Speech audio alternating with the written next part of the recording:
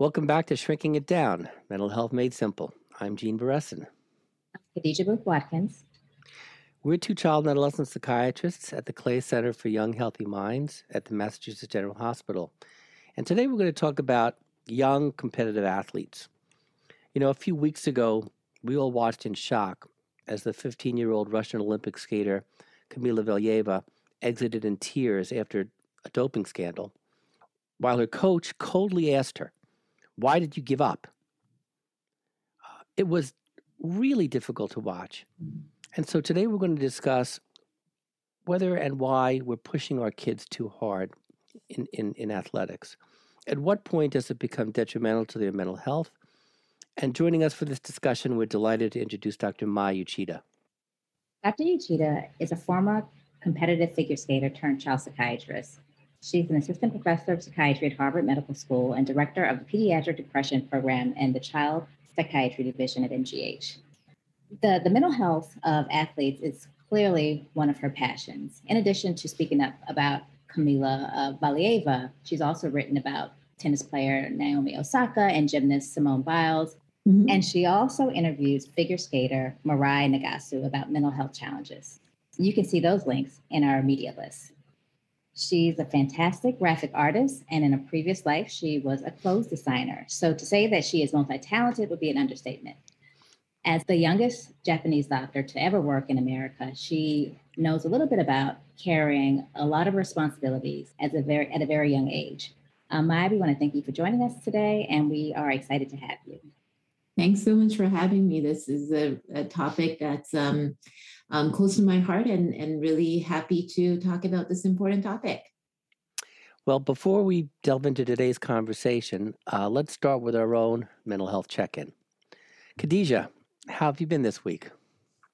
I had a pretty good week. I got some sun and I stayed healthy, and I just enjoyed some of my friends that I haven't seen in a very long time. So it was a nice weekend and a nice recharge to reconnect with people that I cherish and who that's been so hard to do over the past, I guess, almost 2 years now.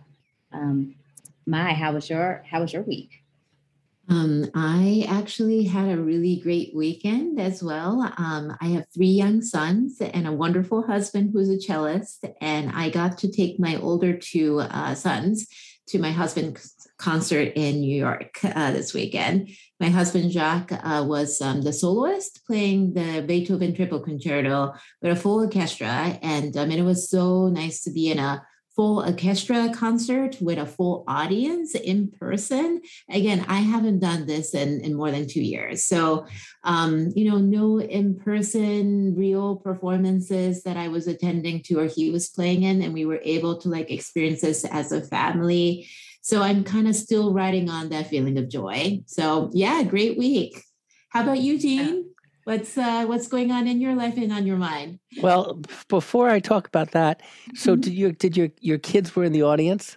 They were. Yes. And how did you keep them quiet when Daddy was up on the stage playing the cello? I mean, thank you for asking this, because I am very proud of my husband for playing that triple concerto, but I am so proud of myself for containing my kids who are very active throughout this classical music piece. So my older one is about to turn 7, and my middle son is 5, and I wasn't sure if they were gonna say that they want to leave, if they're gonna start singing along or what. But they sat and they listened, and I also entertained them before and after the concert. And I'm like, oh my goodness, I'm doing this, patting my back as a mother. So this was more of a win for me than my husband, I think, who played an amazing concerto. You should write that up as give us some direction as to how you did it, maybe some of the tricks that you used, because that does sound quite amazing. Yeah. It would be a great blog. It would be a great blog. What theater was it? This was Morgan Hall and the Kaufman Center for the Arts. I think it's maybe 2 blocks above Lincoln Center, and in that whole sort of art area, performing arts area. Well, you should. We could use a tip on how to contain your children during a classical concert. That'll be my It next would be a blog post. Yes. unique blog. So for me, you know, I'm at war again. I've got a woodchuck out there, Oh boy. and you know, I've set 4 traps. I mean, you know, it's a war. Gardening is very zen-like and it's very peaceful and but it's always a war with critters. But now the worst is really having a woodchuck, aka groundhog, and this Wait, is they're the about same? A yeah, woodchuck is a groundhog? they're the same. Yeah, they're back Every every year, and what they do around this time of year is the females nest, and usually it's under the outhouse behind my house, um, and then in about a month they have their babies, but then they eat voraciously, and they'll just kind of level. They'll eat everything. So the idea is to catch them before they nest. So I'm out there with four traps, lots of cantaloupe, lots of stuff they love. But they're smart. They you know, they're not going in. They're not taking the bait. So that's what's happening here. Can we just go back? You have an outhouse? Well, the back of my house, which is the waiting room to my office, is a 3-seater outhouse. This was in 1846. This was a very fancy house because there was a cistern that collected water right behind where I'm sitting. Wow. And you would go in there and you would gotta have your own water. And then you could walk through the door, which is right in front of me, and you could go to the outhouse, which is a 3-seater. So it's like a family affair, and do your thing without having to go outside. This was very, very fancy pants. Wow. Okay. So my great grandmother had an outhouse, and I had to use it in South Carolina, but it didn't sound anything like this. So this is an interior one. This is like that's my waiting room. It's actually I put a top over the bench, and over the poop holes and cushion. And I have an outside door. Can we say that on TV? Can we say that on podcast poop holes? I don't know. I think so. I mean, sounds really comfortable. Yeah, I would wait in that waiting room. Yeah, and is you there wait a bidet? No. Ooh. They didn't have. I don't think they had. I don't think they had them in 1846. But it was. Well, maybe I will. But anyway, that's my waiting room. So, okay. So much about outhouses and gardening and gophers. So gophers, woodchucks, and groundhogs are all the same, actually. Yeah, it's so educational, this podcast. Learning so much. But let's get into athletics. So Mai.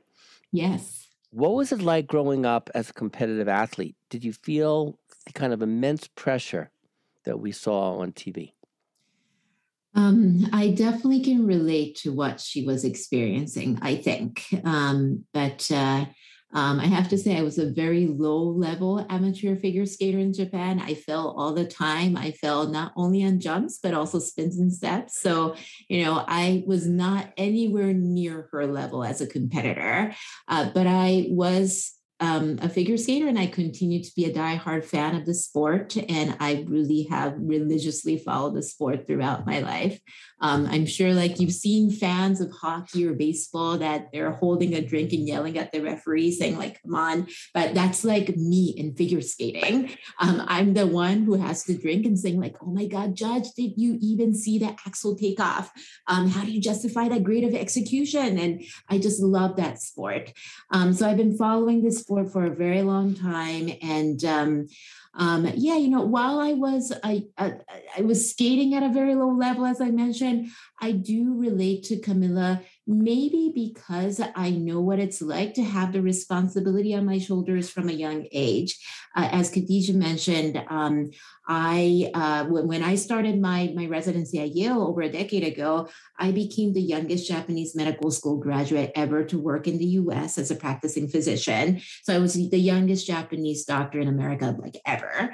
And I'm familiar with how wonderful it is to have that sort of I guess early launch into the world, but I am also familiar with how difficult it can be to achieve early in life and the pressures of being expected to be more mature than your actual age. And I am indeed proud of how I rapidly grew to achieve the knowledge and the professionalism that was required for me to have as an effective doctor. But looking back, there were plenty of hardships involved in the process. And I think many times where I wish that I had more support.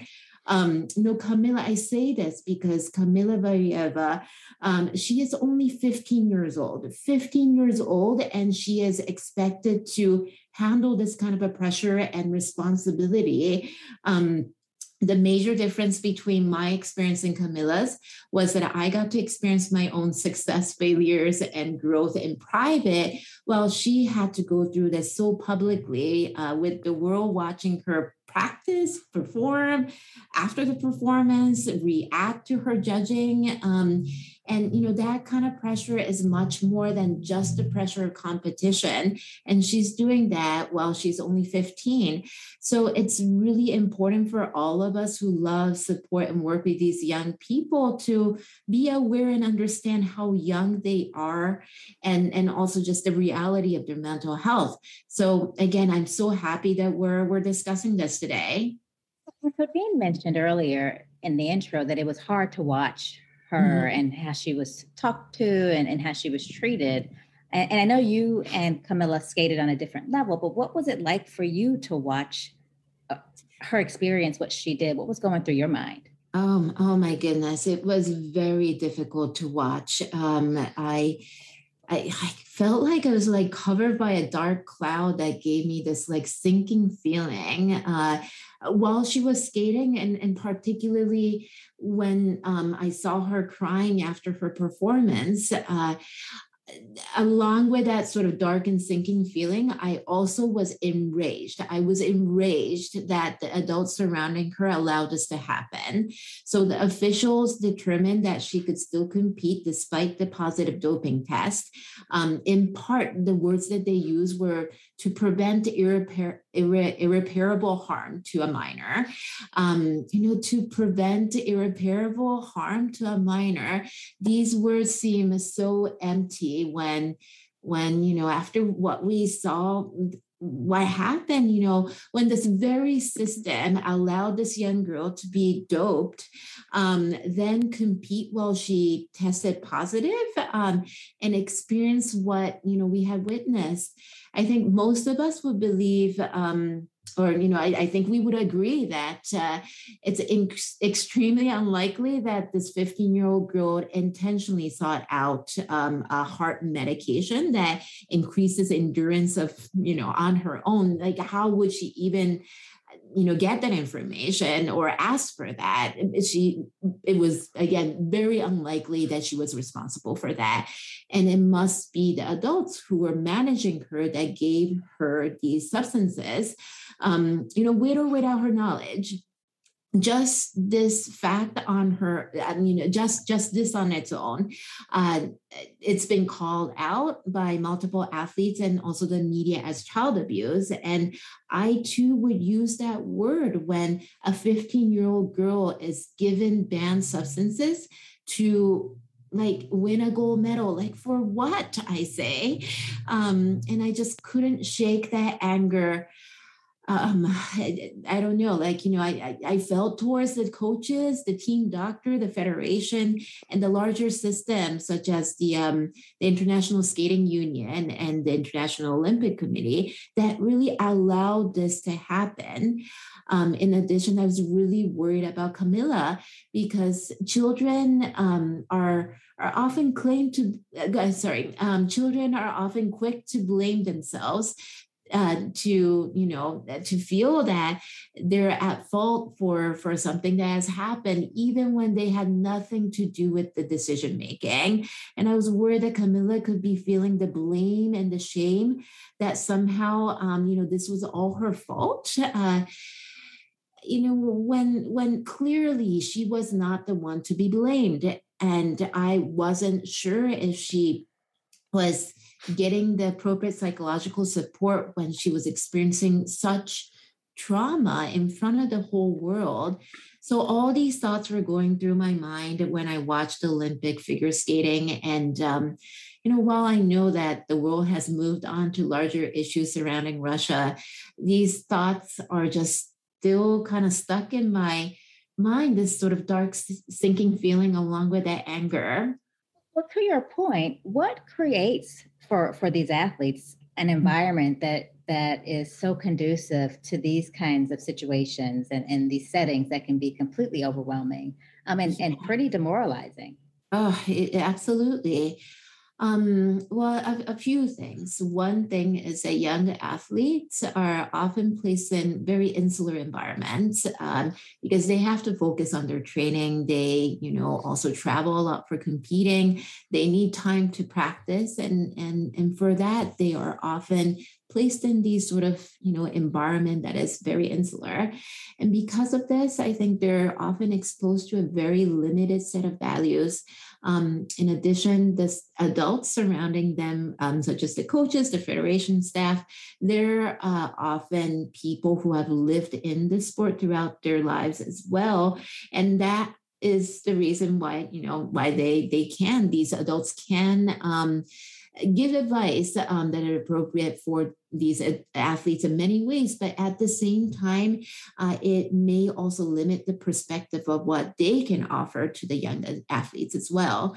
Often the values that they share in the insular environment is centered around winning a competition, winning a gold medal at the Olympics or going to the Olympics. And when the values or goals are so narrow and short term as winning a specific competition, it does create a slippery slope to maybe not attend to the physical or mental needs that will affect their lives much more long term.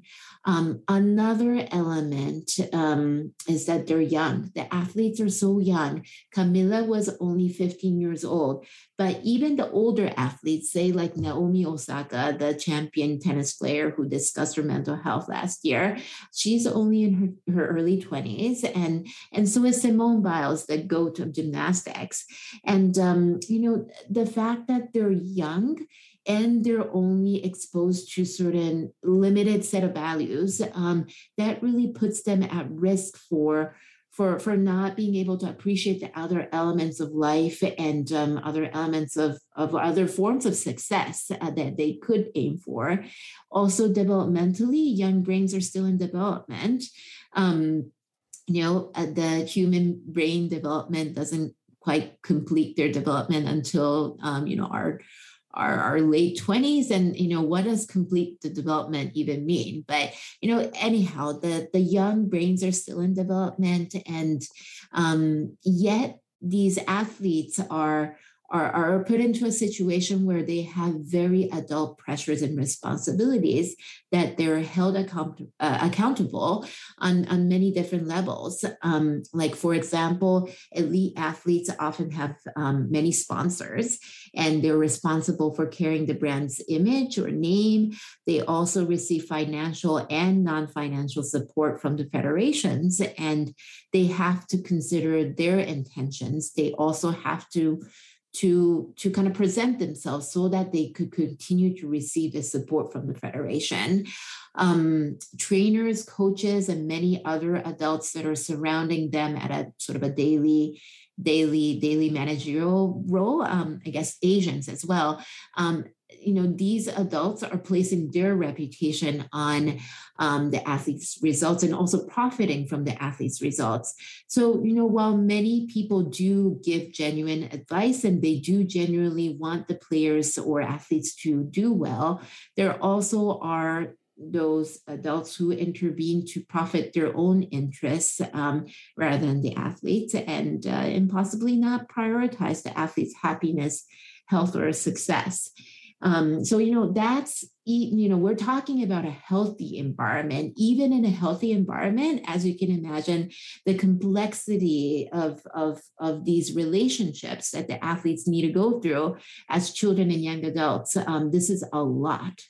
But it's worthwhile noting that in an unhealthy environment, when these insular limited perspective environment where the adults hold power and stake, when that becomes an unhealthy environment, that type of insular environment really could be a place where abuse could happen very easily. And I think that was kind of the environment that Kamila Valieva was placed in, where their coaches and federation had so much power over her while she was a child, and in an insular environment. And, she was exposed to the limited values of needing to win the gold medal. And to achieve that goal, she was kind of forced to dope, which I call abuse. So all these factors all contribute to the athlete's well-being. And it's, it really is heartbreaking to see some of the bad results of this. Well, to follow up on that, can you tell us the impact of what we can call cognitive distortion or distorted thinking, which is an exaggerated kind of life and death. So winning or losing becomes a life and death matter. Yes. So that seems to be a powerful force. And as a secondary question, can these athletes who are thinking this way have social relationships, have friendships, and expand in other ways, or are they totally narrowly focused on winning or losing? In that, in the world that they're living in? Yeah, it's a really important thing to think about. I interviewed Mirai Nagasu, who is the former U.S. champion, Olympic bronze medalist, and also the first American woman to have landed the triple axel at the Olympics. So she's my girl, she's my hero. But she was mentioning that she really genuinely felt that it was the end of the world when she didn't make it to the Olympics in 2014, even though she went to 2 other Olympics, and that's when she experienced an actual depressive episode. And also, she mentioned that while she had no intention to hurt herself or end her life, she really didn't see the meaning of life. And she mentioned that she felt like it was not sustainable for her to live with that kind of sadness in her. And that's when she actually sought for help, and she started taking antidepressants, which was probably one of the best decisions that she or any athlete could make in that situation. So I'm so proud of her for making that decision and also being open about her experience.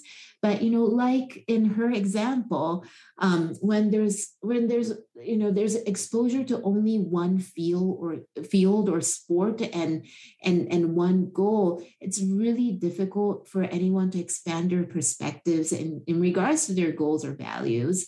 And, when they are exposed to only that perspective and the goal that is presented in their small bubble, such as the gold medal, which I know it is a big deal, but such as that gold medal, it's it seemed like for Mirai, it felt like that was the only way that the world would define her worth, and that was the only way that she could be happy. Again, if there's only one way to be happy, and that is to go to the Olympics and win a medal, failure can feel much more catastrophic than it has to feel. And to the second question that you mentioned, while it may be difficult with the constraints of time and other things that you have to do, creating opportunities to be involved in fields outside of the sport would really help athletes gain perspectives on how they can learn to be happy outside of the competition and maybe better handle adversity. Exploring who they are is a big part of teenage development or young adult development, and knowing and appreciating different aspects of yourself is so important. If something doesn't go the way that we wanted or as expected, there can be an appreciation for other dimensions of your life or your achievements or yourself, and that served to define the whole person that you are.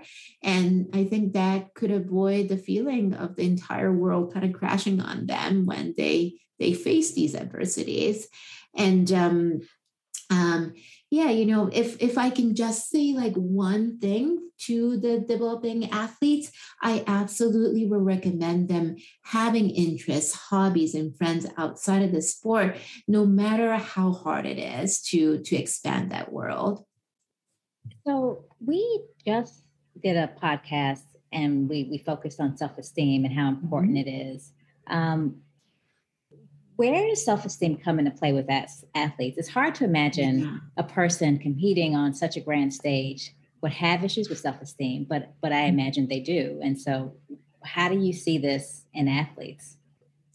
Yeah, I think it has like everything to do with self-esteem and how you define your self-worth and what kind of success you define as successes. I think that it's true that Olympic medal is super meaningful, and it's absolutely okay, and not only okay, but natural for athletes to wish for that version of success and feel the self-esteem and worth through that medal. That's, again, natural, and it's absolutely okay. That being said,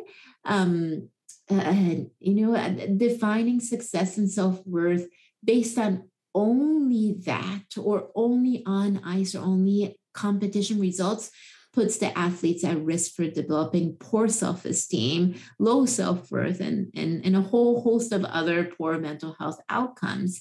And again, in that insular world that you could be in as an athlete, it's hard to know where you stand in the entire world as well. I think just being a U.S. national champion is like so worthy and other to other people, but for Mirai, that was not, that did not define her self-worth at that moment. I'm sure she was proud of it, but unless she could go to the Olympics again and do well in the Olympics,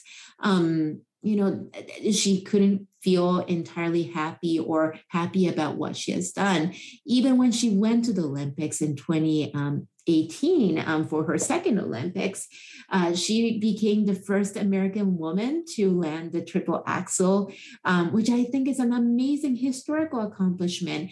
Yet that was in the team event, and she couldn't repeat that in her individual event. So when she came back, she mentioned that she felt empty and she felt exhausted, and she didn't really look back and see that Olympic experience as a success, when to me as a spectator or fan, it was like a huge success. So even at that highest level of athletics, like at the Olympics, these are what the Olympians are experiencing. And, think about all the people who never become a U.S. champion or never even make it to the U.S. Nationals.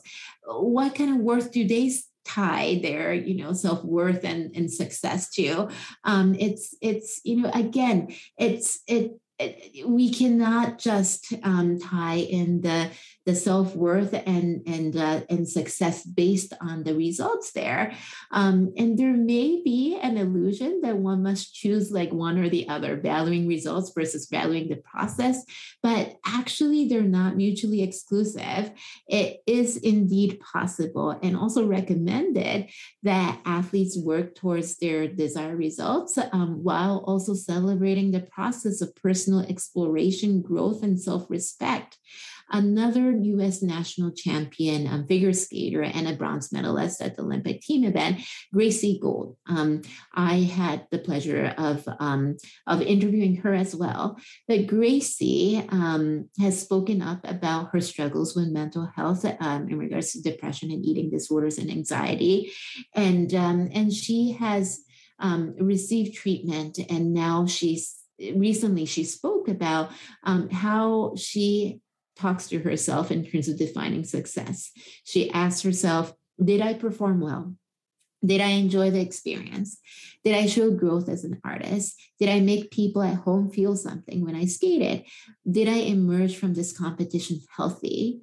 I particularly like that last question, but asking questions like this, it highlights the depth and complexity that accompany any experience, and allows one to appreciate the multidimensionality of their experience, as well as the multidimensionality of themselves. So these are the things that I'm hoping that we could promote as child psychiatrists. So let me follow that up and switch gears a little bit. We often talk about the role of caring adults when it comes to mental health of young people. I mean, as parents, as teachers, as coaches, as psychiatrists. Yeah.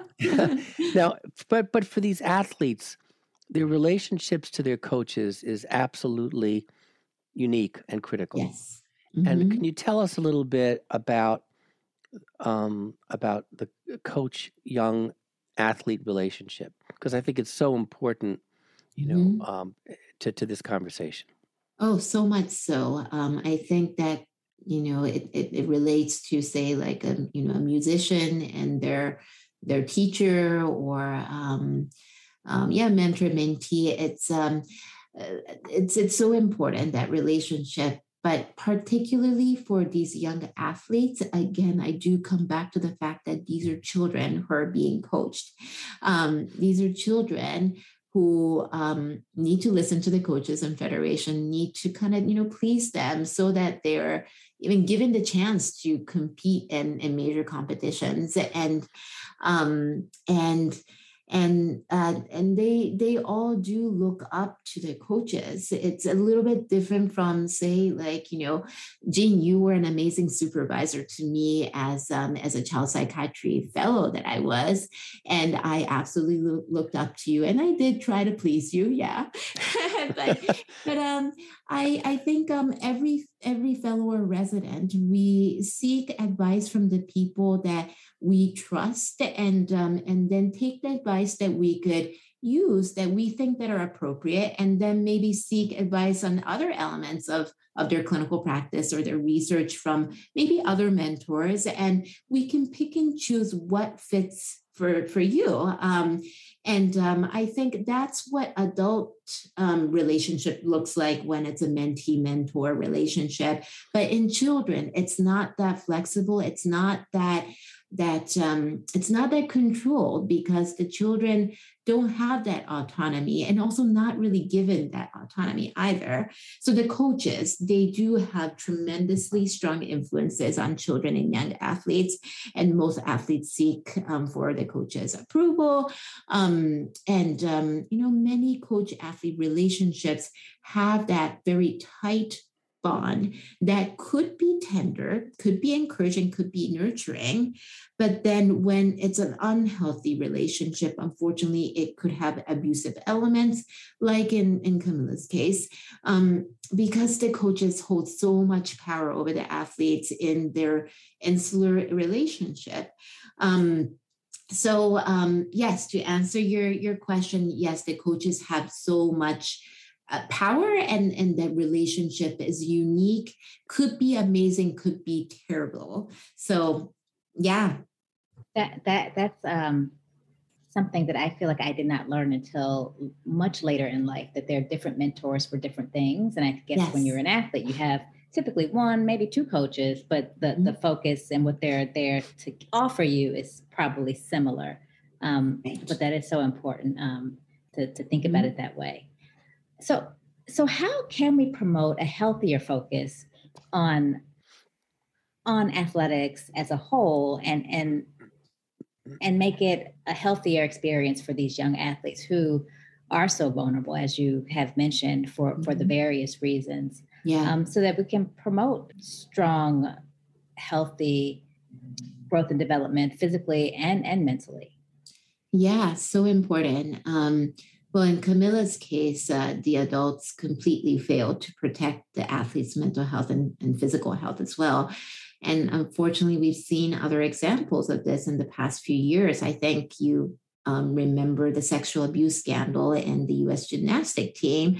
The U.S. gymnastics have been that institution has been required to undergo major restructuring of personnel and priorities because of group of brave young women and girls spoke up about their Team USA Dr. Larry Nassar had been sexually molesting hundreds of young female gymnasts for years. That has been enabled by the organization. And you know how these survivors of sexual abuse stood up for themselves is really amazing, and it really has given a positive impact on young women and girls across the country, across the world, generation to come.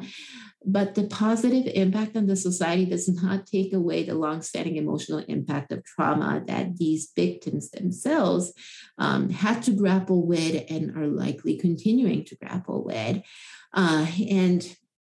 It's just, it really breaks my heart that not only they were abused by their team doctor, but there were so many kids, the gymnasts, who reported this to the U.S. gymnastic team, and yet nothing happened after that until it really became a scandal and a legal matter. And these girls, again, girls who are young teenagers, some of them actually even younger than teenagers, them asking for help to the adults who are supposed to protect them and not being helped by them, that just creates this sense of helplessness that is really hard to overcome in life. So it just really breaks my heart to learn how these adults failed these young women, and these sort of versions of these stories are just happening over and over again. We talked about not defining successes with only your results, and needing to expand the perspectives for the athletes. We talked about that for the athletes, but I think the people who actually need to do this even more than the athletes are the adults, including the coaches and maybe parents who are, again, managing these young athletes. The adults in the sport should, expand their relationships and interests by having a life outside of the sport, and also ask the open-ended questions that Gracie Gold was presenting to us about their own experiences. And did I enjoy the experience? Did I show growth as a human? Did I make people at home, like my family and the people who I care, feel something good or feel something when I did this or that? And did I emerge from this experience healthy? The adults should be asking themselves of these questions, and I think once the adults starting asking these questions themselves, they probably would be able to ask these questions to the athletes and share these answers, or share their answers together and become a conversation. So that's what I'm hoping that would happen from here. So let me switch gears a little bit. Not all athletes are at the level of the Olympics. Mhm. So my daughter played field hockey for UMass, Division I. And, they had a very rigorous schedule. They were up at 6 a.m. and they worked out, and then they went to class, and then they had another workout, and their grades were monitored because they all had to get above C's. But it was a different experience than being an Olympic athlete. And the garden variety athletes in our country, in high school and in college, don't have the same pressures that you're talking about with Olympic athletes. Yes. So let's broaden this conversation and let's talk about like my daughter and what she and her teammates went through, both in high school and in college. So what would you suggest that we can do to help our kids and from middle school through college be competitive, have high standards, work hard, play as a team, but yet have fun? Yeah.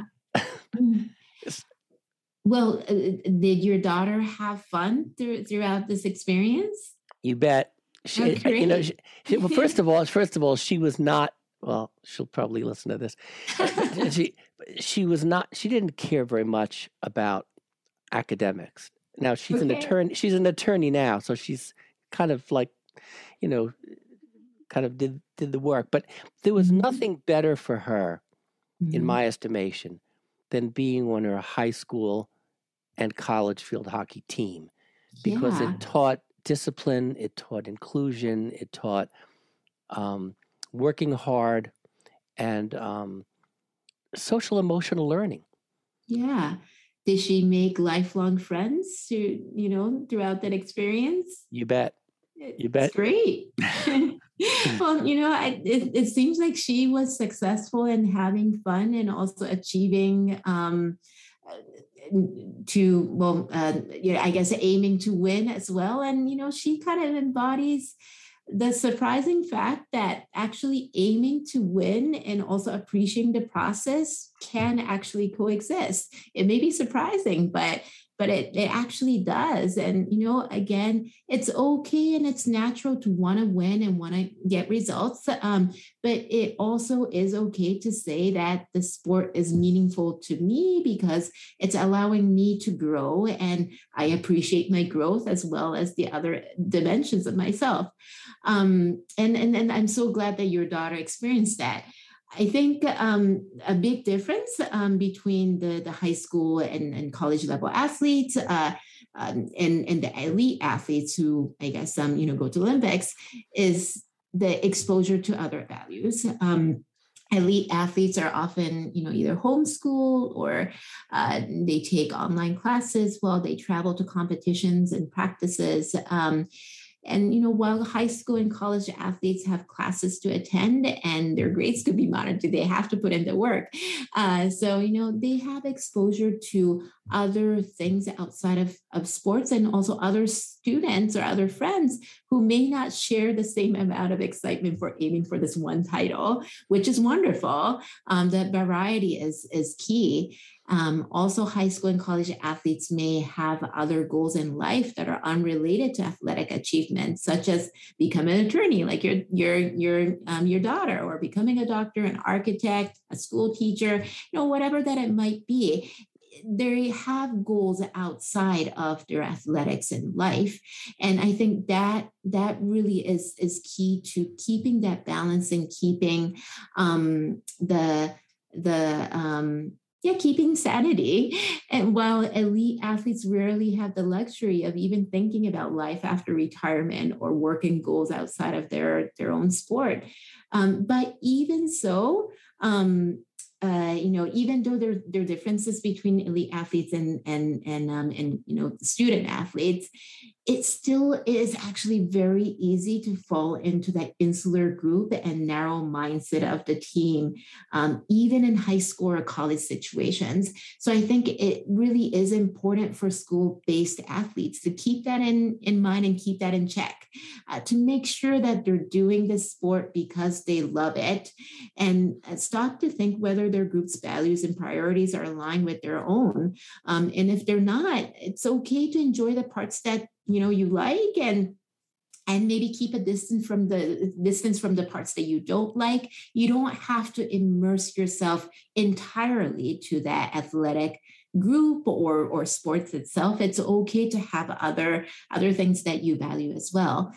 Sports could be a core part of one's identity, and it doesn't have to be your own identity. So, I I say, put what you can in the sport as much as you want to, aim to win, and then make lifelong friends and grow and also appreciate the growth that you're experiencing and explore what else college could offer as well. So I think that's kind of the message that I have for the student athletes. And yeah, I hope that's helpful. I think it's great. So this has really been a helpful conversation. And to wrap up on a positive note, Khadijah, what's something you're looking forward to in the next week or so? Oh man, what am I looking forward to in the next week or so? That was a long pause. The time has been in this very short period of time. I feel like it's been going so fast. My nephew's having his birthday. He's going to be turning 2. So I'm looking forward to celebrating his birthday, and I'm very close with my siblings. So and seeing my sister and I'm spending time with them. But it just seemed like it came so fast. And then after that is spring break. So I'm looking forward to a little bit more of downtime and family time. How about you, Maya? What are you looking forward to? Me, well, as I mentioned, I have 3 sons, and my youngest just turned 1. And he is starting to walk a ton, and he recently started using a fork to eat. So I'm like really excited to see what comes next. Maybe, by the end of the week, you might be using a spoon. That would be amazing. So all these achievements that the babies can make, I'm absolutely looking forward to that. I am also, this won't be like, over just the past couple weeks, I mean, and the upcoming couple of weeks, but I am also looking forward to expanding and continuing the mental health conversations and athletes, because you know what, like it's actually, I have a lot of hope. I want to say that I have a lot of hope because look at like the past year and the conversations around athletes' mental health that has started. Naomi Osaka, the tennis player, announced that she would not be taking interviews post-match to protect her own mental health, but she, got a little bit of, well, actually a lot of negative backlash initially, but it lit a fire in the conversation of mental health and athletics, and it really contributed to the following conversations. Simone Biles, who withdrew from the team event at the Olympics last summer, she cited mental health concerns, and people praised her for her courage of prioritizing her mental health and well-being over another Olympic medal. Gracie Gold and Mirai Nagasu, the figure skaters that I had the opportunity to discuss their mental health experiences, they discussed their own mental health experiences, and they're being open about it to make other people, outside of even athletics, to feel okay about discussing these things. Do you guys watch Ted Lasso at all? Do you know the show? Love Ted Lasso. I love Ted Lasso. Jean, Ted Lasso? Yes, Yeah. No? Okay. Well, I highly recommend it. I'm a huge Ted Lasso fan. So Ted Lasso is a fictional American football coach turned soccer coach who works in England, who has this sort of, endless optimism that is just so humorous. But in that show, Ted Lasso and the teammates discuss mental health and athletics, and I thought that was groundbreaking. That a show centered on athletics is putting mental health at the core part of their story. So we're on a great roll, and we've got to keep the conversation rolling. And I am excited to keep it going, I guess. So that's enough from me. But yeah, Jean, what are you excited about? Oh, catching that groundhog. I'm excited about the fact that it is spring. Things are coming up. I'm an avid gardener, and you never know.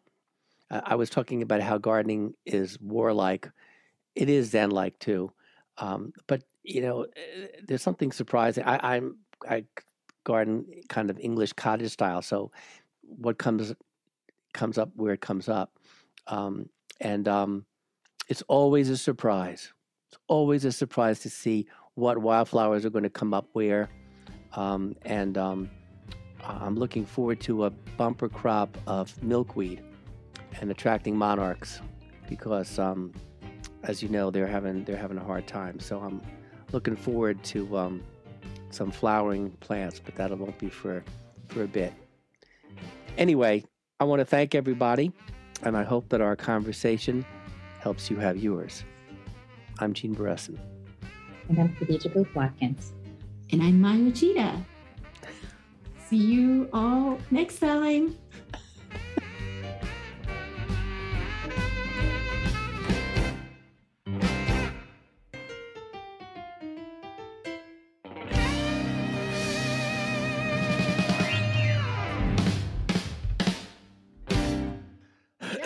Feel free to jump around with the questions. I know they have names next to them, but sort of however the conversation flows, whatever. Jane, do not steal my questions. Do not steal. Jane. She's very territorial about her questions. So, I practice. You know, I still have stage fright. So even though there's no stage, I won't steal them.